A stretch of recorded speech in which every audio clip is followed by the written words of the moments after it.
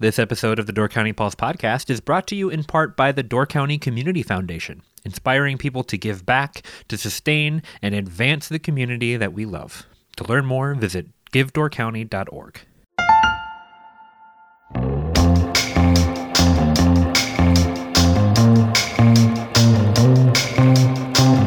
Hello and welcome to the Door County Pulse podcast. I'm Andrew Clyden, and I'm joined today by Miles Stanhausen, writer and editor for The Pulse. How's it going, Miles? I'm doing well, Andrew. How are you doing? I'm doing pretty good as well. What's new? It's been a week since we talked. We worked together, but we never talk outside of this room. No, we come in here. Every editing change is made in this podcast studio. We record it all. Yep. So what's going on? Not much.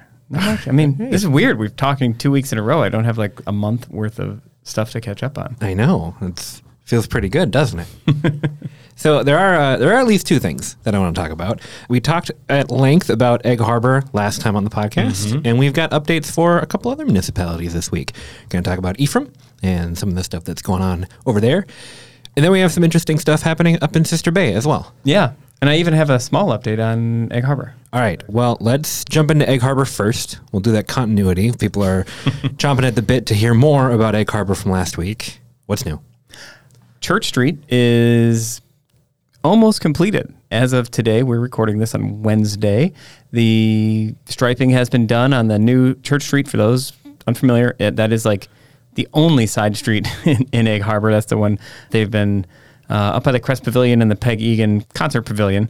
And they've made a lot of improvements there with sidewalks and bike lanes and more parking up there. That's kind of been their big thing they've been pushing for a couple of years. Is once we get that parking, that will solve a lot of our parking problems. So that is now paved and striped and sidewalked, and the last thing they got to do is put in the streetlights up there. It seems like streetlights would be a bigger to-do than that. Like, don't they have to put it into the ground, or? So they lay the base for those and all the conduit for those, so they have power. They do that all as they do the sidewalks. And then really at this point, it's sort of like you put up the light pole and plug it in. So you just kind of connect it, and that's all they got to do. So that's actually, I don't want to call anything easy when it comes to those projects, but that one's relatively easy compared to like digging the trench and running the wire. Right. All right. Well, then Church Street is nearly finished. I haven't actually been up there since before they started redoing it. So it'll be cool to see what it's all like now. Yeah, look clean and new. Yeah, you said that it was Egg Harbor's only side street, and that got me thinking, like, do other towns have prominent side streets like Church Street is, or like public-facing side streets like that? Because pretty much everything along that road is public-facing, like not residences. Mm-hmm. But then you think about the side streets in Bailey's Harbor or Ephraim, those are a lot more residential. Yeah, I mean, it's a good question you ask, because it actually has come up in some of these, as these towns have taken on their big highway projects. It's an issue for these different communities when you're on a peninsula, when the land is narrow and there's not a lot of like other land to build those roads. We're not like Chicago, which has this massive grid, or even like a small town like Algoma that has a lot of these side streets. All of our northern door communities are generally like the highway goes through it and that's the road.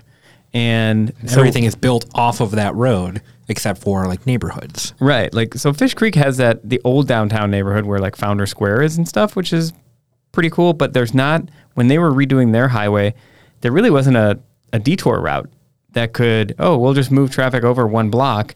There's no through street there. There's no easy connection. In Sister Bay, they had a similar problem. Even now they have this problem because there's not a different way to route traffic that doesn't route them kind of completely south and out of town to County Q almost. So when you're trying to figure out a different route there, you don't have this easy connection. And they kind of missed the opportunity in Sister Bay. Dick Burris has told me this story, that at one point they wanted to extend Spring Road, which is, if there is a comparable to Church Street in Sister Bay, it would be North Spring Road. And if you were to continue that road all the way from like the north end that comes out on, I think it's Hill Road up by where Base Camp Coffee used to be, there was a plan to connect that all the way through town, up the hill, past Maple Drive, kind of behind the Sister Bay Bowl, and go up by Scandia Village. So you would have this street that runs parallel the entire width of the village. But they decided not to buy the property to continue that road, that whole stretch. Now they kind of pay the price because they don't have that secondary route. and this other option to move traffic through town or even for locals to duke around town. So they get kind of stuck. At about the same time that Sister Bay was considering that, that's when Egg Harbor built Church Street. And it was a pretty small road, and it was just kind of a back access. There was no property back there that was really impeding it. It was all fields back there in the 80s, 90s, and really almost Newport Resort was the only thing on there until basically the Crest Pavilion and a few other things got built. So they had this easy swath, and good for them that they thought to do that, because it's actually become a pretty important road in Egg Harbor. Right. Did it connect to a church originally? Is that why it was called Church Street? Sort of. There's actually a church on kind of opposite ends of that street. There's Stella Maris on the south end, where that Church Street ends at Harbor School Road. And then there's the Moravian Church on the almost at the north end at County E. So maybe that is why they call it that, but I couldn't tell you that for sure. Right. Yeah, I'm always intrigued. It's got to be, I guess. Yeah, I'm intrigued when streets are named after the thing that is on them. Like Penn Players? Yeah, Peninsula Players Road, or the one that I find the most funny when my GPS says it is Costco Boulevard. When you're driving down in Green Bay, it's like, turn left onto Costco Boulevard. And there are a lot of roads up here that once were named after basically the only person who lived on them, because it was so rural that it was like whatever farmer lived on it, everyone just referred to it as that road. They've since been renamed, but I believe like West Meadow is an example of this. Some old timers have told me like that used to be Soanes Road. And I don't know if they meant that was actually like kind of legally Soanes Road, or if it was just what they called it. But there are several examples of that throughout. I mean, even creeks and stuff like that are just named after locals who lived next to that creek. Right. Quick out-of-door county sidebar, since I mentioned Costco. If you've been down to Costco recently, you ever like look around that area? Because I don't know what was down there before, but there's this like big farm that's butted right up against the highway, and then the roundabouts, and then there's the Costco and a Quick Trip and all this stuff that built up, I'm assuming, around Costco. Yeah. Can you imagine like owning that farm and then just like in a matter of 10 years, having everything change around you like that? It's funny you mention that, because I think about that farm every time I'm at that roundabout. If I'm down in the Green Bay, because it's every so time, close. like it's like 5 times a year, right? But when I'm there, it's a cool old barn. For those of you who are into barns and love kind of crumbling old farmsteads, I love seeing it, and I'm like, gosh, I hope that's always there. But it can't be long for this world. I mean, somebody's going to buy it for another strip mall right around that whole Right. mecca of strip malls that has sprouted up over there. Yeah, that's kind of the fear when you build right on the corner of your property line, because you're never going to know what's going to come right up in next to it. At my previous house in Egg Harbor, my house was built right on the back corner, so I had a ton of front yard and a ton of side yard, but like no backyard at all. Maybe 20 feet of backyard from my back door. And our neighbors who built after we moved in there, they extended their property all the way to the back of their lot. And so there was, 30 feet between the end of our house, like our back window, and their stuff. And were they Nazis? Is that why you moved? Was it a neighbor No. problem? No, absolutely not. Come on, call them out right here, Andrew. You hated your neighbors? No, our neighbors were really great. I mean, you ran like 40 miles away from them. We had 2 Yorkies, and they had a Yorkie, and our Yorkies would always run into each other's yards to hang out and play. And the first time we met actually was because our dog had been running into their yard for about a week after they moved in, and I kept getting more and more anxious about it. Like, man, they're going to be so mad that our dogs keep going into their yard. But then the first time I met them was because I went over there. Our dogs weren't coming back, so I had to go pick them up. And she came out and she was like, "Oh, you're a neighbor. I'm so glad that your dogs ran into our yard, because our dog has been running into your yard for the last week, and we've been so worried that you were going to be upset." So we were both just afraid that each other was going to be mad at our dogs. And then what you ultimately did was break up the friendship between these 3 Yorkies? Yes. Their dog's name was Snickers, and he was wonderful. And I miss him. He would sometimes just come and poop in our yard. And it was fun to see him in the backyard. Okay, I want to talk about one last thing before we take our break. Let's dangle Sister Bay over the break so that people will have to stick around to find out what's going on up there. But before the break, let's talk about Ephraim. What's going on in Ephraim? Ephraim, what is going on in Ephraim? Actually, quite a bit in Ephraim. There's a couple things that, one I reported on a couple weeks ago that we haven't talked about on the podcast yet, which is a proposal to build kind of a housing subdivision on the north end of Ephraim. So for those who don't know, Ephraim extends beyond Anderson Dock.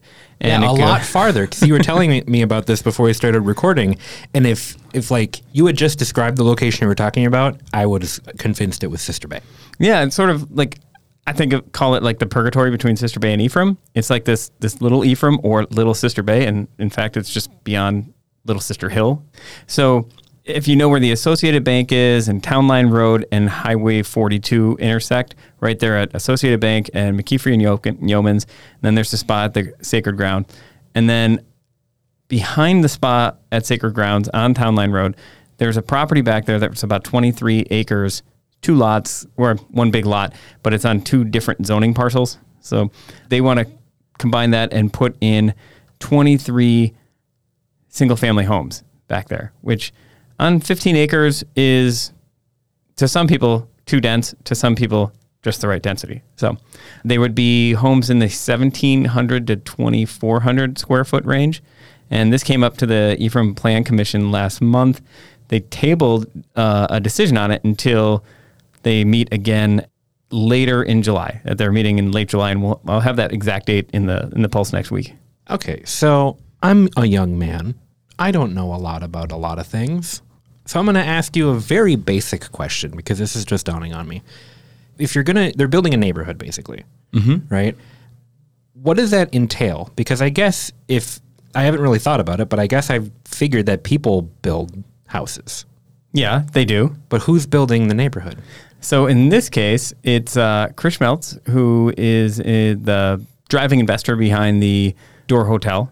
And then Keith Garrett is who he's working on this with, and people may remember that name. He built a lot of things in Sister Bay about 10, 12 years ago.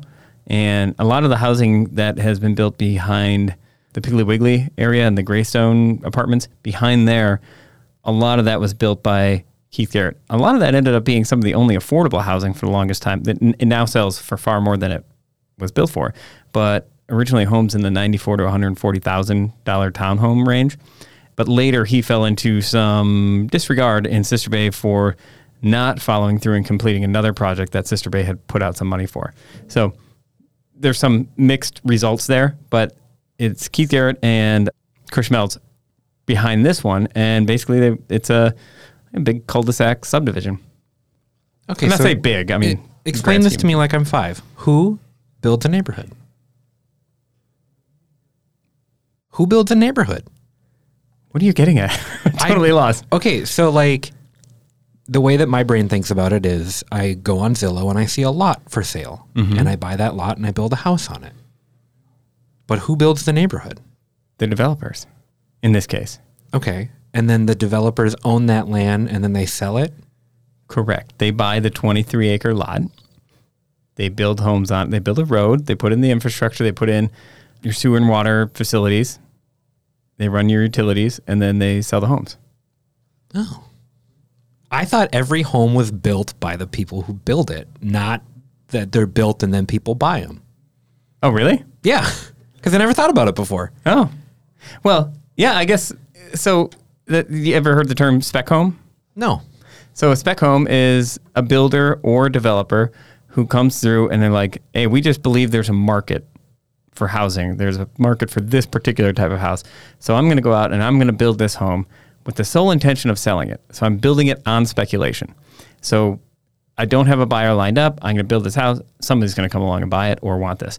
So that is a fairly common practice. Although, it seems like a huge investment, right? So why would you do it without knowing that somebody wanted it or had already bought it to fund it?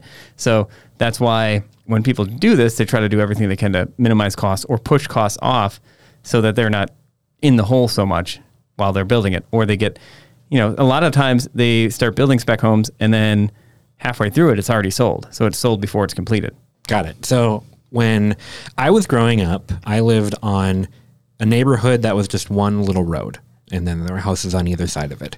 And our house was like the 5th home that was built there. And then slowly as I grew up, more homes were built on that road.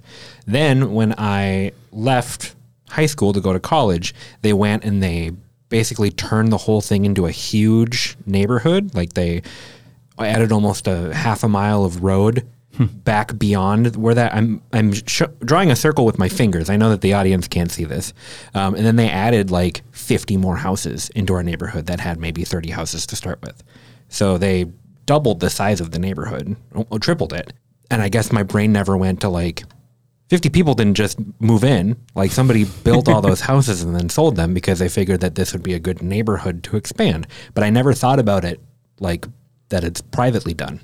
Yeah, I mean, most of the suburbs in the United States are basically like spec cities. You know, they start as planned developments, and you know they might start as a cul-de-sac here or cul-de-sac here. Or maybe a city knows they want to expand and is driving expansion, so they put in a road, and that drives the development there just because they know there's this huge demand and they're going to get the tax base back for it, even though the tax base usually doesn't ever pay off for that.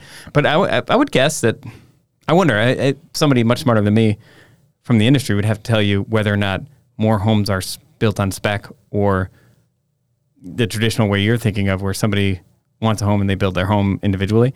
But yeah, it's a pretty large portion of it. So what Keith Garrett, the townhomes that he built behind the Piggly Wiggly years ago, I remember walking through that when they were under construction, and they weren't all sold before he built them. He's building them, speculating that there was a market for these, and he was entirely correct on that. So then, this is my last question before I let you finish what's going on in Ephraim. Why aren't more people doing this up in Door County? There's a huge market for homes. There is, but the Door County buyer, to some extent, is a peculiar one. So, one, there's only so many builders on a peninsula. Even now, a lot of our builders are coming, and the people who, if the company itself isn't located in Green Bay or South, a lot of their workers are. So they're having to import all these workers, makes everything more expensive. So the market's hot, which you'd think like that's when they wouldn't be building all the speculation, but that means now they can be picky and choosy about their projects. So I'd like to add a room onto my house. It's really hard to get someone nailed down to even look at that project because they could do this small room or remodeling project, or I can just take these $500,000, $700,000 home projects or multi-million-dollar home projects. And for any builder, it's much more profitable to do that big $1 million home than it is to do that smaller home. So even right now, when there would be a huge market for, like you would sell, if you were building $250,000 homes to $350,000 homes up here, again, you would sell them before you broke ground. But you wouldn't make as much money as if you just pick and choose the pricier projects. And that's why we don't get as many of those middle ground places built. When we did get more of those lower price house built, kind of counterintuitively, is during the recession. That's when Keith Garrett built those behind the Pig. That's when builders were willing to take a much smaller margin on each project because they just needed cash flow. One, there are a couple of things there. One, they didn't want to go to business. Two, they had to put food on the table. Three, and this is a bigger part of it for some of these companies, is we just need projects coming in, so I keep people employed so that I have my staff and I have my carpenters when the market turns around in a couple of years. Because if you just stop doing work altogether and you got to lay people off, well, they go out and get different jobs. And then when the market starts booming again, you don't have those guys. So you can't take advantage of it. So it's really important for those companies to keep their people employed, even if it's, in a bad time, keep them employed, even if you're not making a ton of money. The cash flow revenue is still really important. Right. Have we considered saying please? Because, we need more affordable houses. Yeah. Have we said please? It doesn't work. I sat in a room a couple of years ago when we were doing some of these seminars just to get people to realize that the depth of the housing problem. And the odd thing was, this was before COVID and the boom in the market. And we were probably, I can't even remember if we were doing the podcast yet when this was going on. But, this is a huge thing that we were just trying to wave a flag to try and get anybody to pay attention to from a policy perspective. And it really didn't slap people in the face until COVID hit and took it to another level. But at that time, we organized one session with probably 20 to 30 developers, carpenters, builders, people in the trades, the guys who build the homes, the general contractors, the concrete suppliers. And it was really interesting to sit there in that room. It's probably more important to sit in that room than it was to hear all the different housing programs or all the people's stories about not being able to find housing and communities. We want to do this, but we don't know what to do. Sitting in that room, and they should probably do that on an annual basis. Like, get 50 people in the trades and developers, home builders in a room and hear from them, because I learned so much, like just about how much more expensive it is just to get cement and concrete north of Bailey's Harbor and to transport the goods. And you're like, all those things. You're like, well, that's 10% more. That's 20% more. Building without sewer and water infrastructure, which is most of the county outside of downtown Sister Bay and Sturgeon Bay, just makes your costs astronomically higher. And so all these things that you're like, well, that should be a $180,000 home. They'll say, well, yeah, in Green Bay, that's a $180,000 home. But just to build it in Door County, that's a $210,000 home before we take in profit margin and market and all these other things. Just getting the goods there changes the equation. So, right. Anyway, I went down a rabbit hole. Well, don't you love when you bring up a relatively simple news item and then I ask you to start from the beginning and explain it at a fundamental level? But that is what you're great at, Andrew. Right. And that is what probably is a good reminder for me as a journalist and a writer, not just on this podcast, but as you build up knowledge by attending tons of these meetings, you can start to forget that before you attended 400 municipal meetings, you didn't know all this other stuff. And that is most readers. Right. And that's no fault of them. That's just like where you would be if this wasn't your job to go to all these meetings. Nobody would choose to do it. All right. So all that being said, what's going on in Ephraim? Okay. So they have this proposal to build 23 single-family homes. People in that neighborhood don't like it because in Door County, people don't like stuff. No, there are reasons to it. They're worried about traffic. They're worried about the density, things like noise and changing the character of that little pocket of Ephraim. But a good chunk of it is zoned commercial and always has been. So it's not new. This could always have been done with that parcel. And it's not like this parcel is out in the boondocks. It is literally kitty corner from a bank. So there's going to be some dispute here. I think Sister Bay or Ephraim, indications are they probably will ask them to reduce the density. The builders will say it won't be worth it for us, because that's what builders always say is, if you reduce my density, it's not worth it. And then they reduce the density and somehow they find a way to make it work. It's still unclear exactly what they're going to be looking for a price point on it. If these are, the homes are not massive, at least in the plan that they have presented. They're 1,700 to 2,300 square foot, which is actually below the median size of a new home built in the United States today, which I think is at 2,600 square feet. So for example, like, how big is your home? Do you know? I don't know off the top of my head, but it is a lot smaller than my previous home, which I think was like 27,000. 27,000 square feet? Yeah. You lived in the big house up in Sister Bay? I think you mean 2,700 square feet? No, it's humongous. A lot of unused rooms. I owned all of Egg Harbor. So like I said, it's 2,600, I think, is the going rate for the new home, one built today. Not like, oh, I bought this new home, but it's existed for 50 years. I built home today. Not that long ago in the 80s, this was probably around 2,000. So American homes just keep getting bigger and bigger. Yeah. One of the big reasons why we wanted to move is because our house was too big. It just, like, even with 2 kids and us, we still would have had 2 guest rooms. Yeah, you don't need all that space. Yeah, that's a great point. I mean, in my case, I live in a 1,750 square foot home that we make larger by using the garage as basically a big living room. But, I think of it, it's comfortable. I would, now that I have a second kid and I try to find places where they can sleep, you'd like it a little bigger.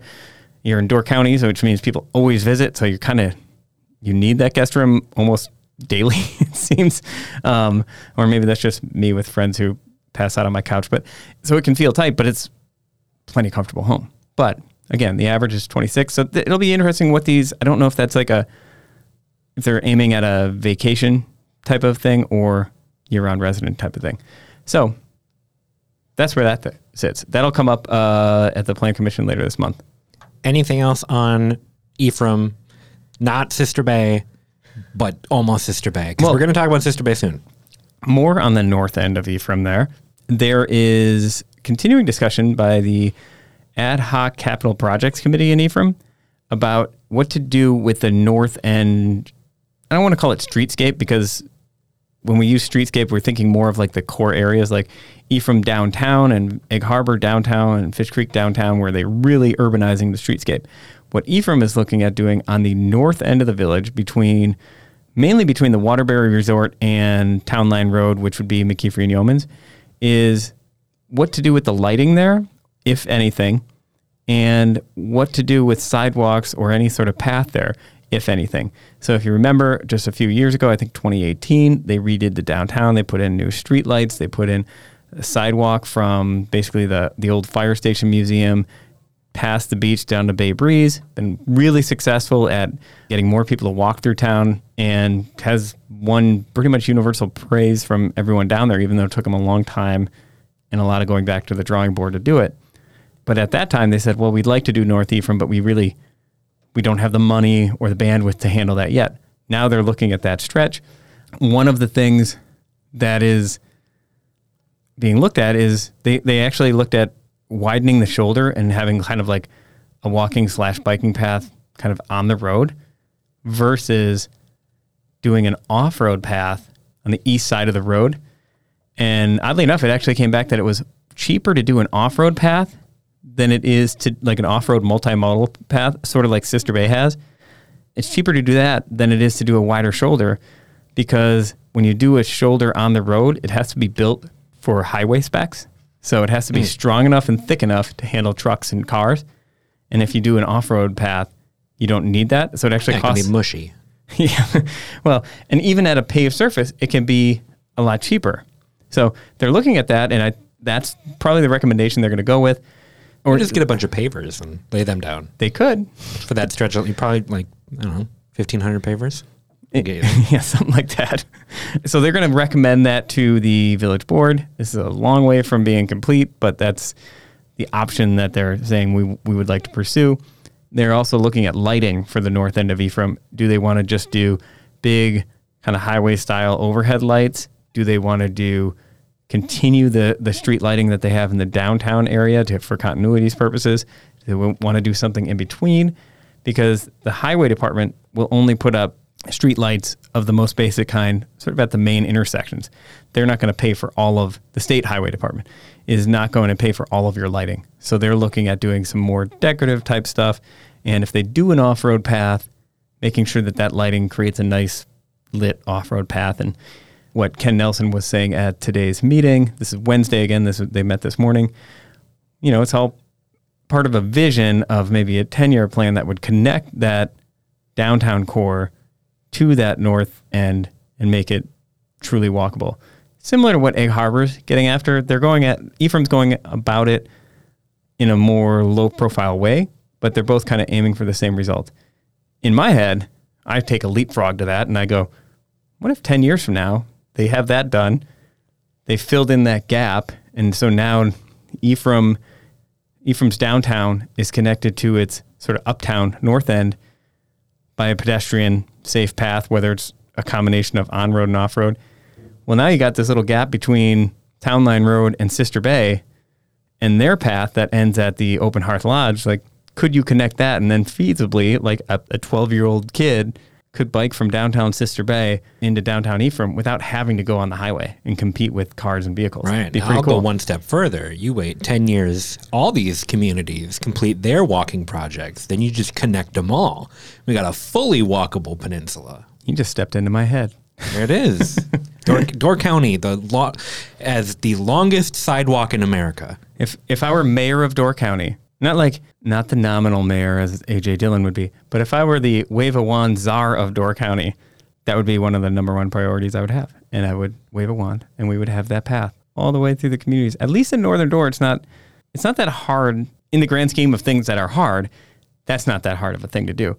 And they've done it in Traverse City, Michigan, where in that peninsula, they have, I think it's a 27-mile off-road paved bike path, multimodal path that connects all those communities. Very similar to if you had Ephraim, Bailey's Harbor, Egg Harbor, Fish Creek, Sister Bay connected with a loop like that. It exists elsewhere. So we're not unique. Yeah, it could be done. Because cherries are old. We don't like cherries anymore. We used to hang our hat on cherries. Now we're going to hang our hat on the United States' longest continuous sidewalk. Oh, It wouldn't even be close to the longest. Really? No. I just said they got a 27-mile off-road paved path. And I'm talking about connecting Sturgeon Bay to Sister Bay and then back again on the other side. Have you been to Chicago?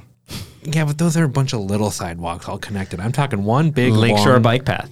How long is that? 18 miles along the lakeshore. I believe it's 18. They might have extended it by now. What's the distance from Sturgeon Bay to Sister Bay and back? That's more than 18 miles. Only in your head.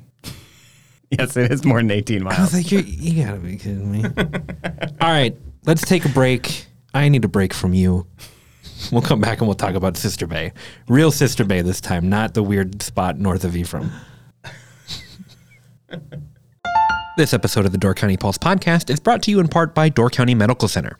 Are you looking for a job in Door County with excellent benefits, culture, and potential for advancement through tuition reimbursement programs? Door County Medical Center is hiring. For more than 75 years, Door County Medical Center has been the leader in health and wellness for Door and Kewaunee counties. Their integrated medical center provides a wide range of specialties, including primary care, behavioral health, general surgery, the Women and Children's Center, the Door Orthopedic Center, the Door County Cancer Center, and more. To join the team, apply today at dcmedical.org/careers. What's better than a Sunday morning jazzy brunch on the water? Join Destination Sturgeon Bay at Sonny's Pizzeria on August 7th from 10 a.m. to 1 p.m. for the second annual Bloody Mary Social. This small-scale festival features local Door County restaurants and their unique Bloody Marys. Each restaurant vendor will compete for the title of Best Bloody Mary and Best Bloody Mary Garnish. Who will win? Come and vote for your favorites to find out. Tickets are on sale now at doorcountytickets.com. Some of Door County's best stargazing happens indoors. Every year at Door Community Auditorium, we present a star-studded lineup of concerts featuring artists like Brandi Carlile, The Lumineers, Jason Isbell, Mavis Staples, Billy Strings, Beach Boys, and Buddy Guy. You're now listening to Marty Stewart and his fabulous Superlatives returning to our stage in Fish Creek October 22nd. Visit dcauditorium.org for a full calendar of upcoming events and to get your tickets today.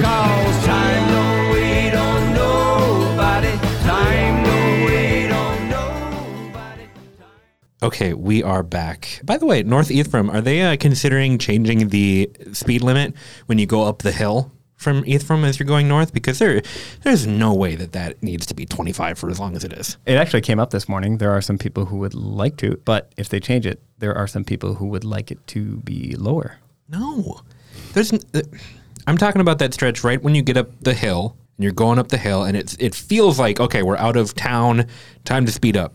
But it's still 25 for a long time. You know what I'm talking about? You're going north past Anderson Dock. You go up that hill you're talking about? Yes, that hill should be faster. Well, this is actually the one where they said we need to make sure that's, because I think it picks up to 35, or if you're heading south, it's still 35. And there are occasionally accidents there because apparently people can't control the car at that speed. So they were talking about, can we lower it? The state DOT on a state highway, it's really hard to you can't just willy-nilly change a lot of the speed limits. I thought Ephraim did every year. Ephraim does it every year, and I should actually look into why they can do that. It's a good question. Yeah. I think we should just update all of the street signs with electronic models, then we can change it depending on traffic. It would be really smart, and probably 50 years from now, that's probably the case. All right, I digress. No more speed limit signs only. They slow you down because of enforcement, but I've definitely found myself going through a super dead Ephraim, even if the speed limit is set at 25. I found myself going 40 even by accident. If there's no traffic, you just go faster. I still stick to about 30 through Ephraim no matter what, or 30 or lower, because when it's 35 in the winter, I'm still like, this is too fast through Ephraim. But the stretch from Bailey's Harbor to Sister Bay, that straight shot, that's the Autobahn. You can go 150 miles an hour down there if you want to. Yes, that's advisable. I'm not going to do any more sidebars. Let's talk about Sister Bay. What's up? I totally forgot about Sister Bay. You live there. Sister Bay had a few things come up this week. They have given kind of preliminary approval to a 11-unit hotel, kind of addition of sorts to the Coach Light Inn. I thought didn't they just do a big hotel? Yes. They need more? I don't think anyone knows what that hotel is. So the Coach Light, the owners of that, Richard and Jeannie Hoffman, want to build an 11-unit kind of vacation rental hotel next door. It's kind of across the street. It's on this tiny road. So the village had been discussing it for quite a while about well, if you want to build that, you kind of make this private driveway a commercial stretch. So they've asked them to widen that road to 24 feet so that cars can go in each direction, egress and ingress type of thing. And they've got to come back to the drawing board with one more round of plans. Like if I were the developer, I'd say hopefully one more round of plans, not more, and get final approval from the village. But it looks like that project will be a go. What is a vacation rental hotel? It's sort of like, so a traditional hotel, you're going to have a lobby that's staffed, that's rented one night at a time, 2 nights, 3 nights at a time. A lot of Start these... from the beginning. How do hotels work? No, I'm kidding. Go ahead. But now a lot of the condos that are getting built up here are actually being built sort of as hotels, just without the front desk. So you build a condominium, you sell it off, and then these people contract with vacation rental agencies usually to manage these properties. They use them a fair amount, but they're largely used as vacation rentals. So they're an investment property to rent out, just like somebody who would buy a timeshare 30 years ago or 40 years ago, where you would just own the room, which is how a lot of Door County resorts are. And then you get a chunk of that rental income as your sort of return on investment through the years. And then hopefully you can sell it again down the road. So that is what a lot of those are. So like I said, it's like building a hotel without having to staff it. Right. So that is sort of the concept here. Got it. So that is potential going on. Also, just a construction update. So I remember when everything was in construction in Sister Bay, like last year, Door Hotel is done. Then kind of behind it, like if you're driving past the Children's Center up there was that construction that was going on. And now there's the hospital, right? Yeah. Or the Sister Bay Clinic. Yes. So Door County Medical Center is continuing work pretty rapidly, actually, on their new Sister Bay Clinic that is the one with kind of the funky roof line. Yeah, that people are convinced will fail in the winter, but I guess it's going to work. I'm thinking they probably figured this out. That is the construction project you see as you enter Sister Bay from the south, heading north. It's on your right-hand side, kind of by Scandia Village, Good Samaritan. But yeah, once that's built, it's slated to open in, I think the goal is still December, and they would move their Fish Creek Clinic into that Sister Bay location. Last time I talked to Brian Stevens, there were not plans for an urgent care in that building or things like, I don't know, pretty minimal. Yeah, you can check-in. expect the same stuff that you had at Fish Creek, basically. But more of it would combine their rehab services that are now housed in Scand, would move into there. There was talk, although I haven't heard finalized, pharmacy moving in there to kind of consolidate those efforts. Like I said, more rehab services, more staff up there. But, a lot of people I talked to going around is like, is there going to be an urgent care? Is there going to be an urgent care? So if you're Door County Medical Center, you might want to consider that. Get on it, DCMC. You heard it here first. And by a lot of people, I mean me in my house. No, just kidding. Yeah. We know that you want everything up in Sister Bay so that you never have to go to Sturgeon Bay. We know. We get it. What else is going on up there? The Village of Sister Bay decided to allocate some funds from an additional grant from Destination Door County as part of the increase in room tax. Destination Door County is giving grants back to communities and also like a share of funds back to each community based on their percentage of room tax that they contribute to the overall fund. Is this in addition to what they normally get back from room tax? This is in addition, yep. Okay, that's cool. So it's kind of, I forget what they call it. Sorry about that off the top of my head. But Sister Bay generates roughly 12.5% of total room tax for the county. So they get that number back. So it's roughly $40,000. And they're going to apply that to the purchase of a bus, which they have received another $40,000 grant for through a different program. Louise Housen has been working very hard on that program to get a new shuttle bus that's more consistent, depending on the delays in getting that new bus, probably next year that they would have that in Sister Bay. So yeah, $80,000 total to get this new bus to continue pushing the shuttle that they have up there and expand it, potentially help transport more workers and use it in a lot of different ways. So the seeds of public transit in Door County are growing a little bit more every day. That's good to hear. Very little bit, but a little bit. Talking about houses coming up. We're talking about public transit. This is all walkable sidewalks. This is your dream, Miles. You've been talking to me on the podcast for 4 years about it. Almost 5 years. It's not just my dream. It's smart, Andrew. One other thing, Sister Bay, noise ordinance. They are talking about updating their noise ordinances because they started looking at this on the Plan Commission level, and they have actually like multiple versions of a noise ordinance in different places within their books there. So different development agreements have the decibel level, say, set at 75 decibels between the hours of 7 and 11 p.m. Other agreements have different numbers. The ordinance has another number that goes to 85 decibels. So how do you enforce that? Right. If our town ordinance is 85, but your development agreement is 75, well, how come the neighbor is at 85? It's all those different things. I used to grapple with this. Here's your favorite thing. Back in my day at Husby's. Woo! Drink, everybody. The village would go around with a decibel reader, and if we had a band and it exceeded that, we'd get noise complaints, or they would come in and tell us with that decibel reader from the center line of the road what level it was at. And this is back in the day where we actually had to like close all the windows. And many times when we had bands, we would put blankets and foam over all the windows to absorb sound. Nowadays, everyone just does bands outside, and apparently it's totally cool, which I am in favor of. But it makes me think, man, I wish I wouldn't have had to spend an hour of my day putting blankets over the windows. Did you bully the people who would come in with their little decibel reader and call them a nerd and throw them out? I was 21 years old. I didn't get to bully anybody. I just had to roll my eyes and say, really? Come on. Yeah, if somebody walked into my bar with a decibel reader, pushing up their glasses with their middle finger, I'd be like, get out of here. I am sorry for the neighbor who bought the building next to a bar that has been here forever and decided to open a bed and breakfast. Oh, I'm sorry. The live music is too loud. Now I'm in my 40s and I'm a mile down the road and I can hear the music, and sometimes I'm like, oh, I'd like to sit here in silence. But now you're the decibel meter man. I am, except when I do that and I start to think that way and I go, I really like live music. I actually enjoy this when I'm in town. I can't pick and choose. So I'm in favor. But they're looking at their noise ordinance to make it consistent so they can create an ordinance that they cannot and probably will not enforce. Well, that's good to hear. So it'll be cleaner, but it'll be the same. As one person, this is an interesting thing back when they were doing this noise ordinance, and it probably applies now. If somebody revved up their Harley going through town, it would be probably the loudest thing in town that day.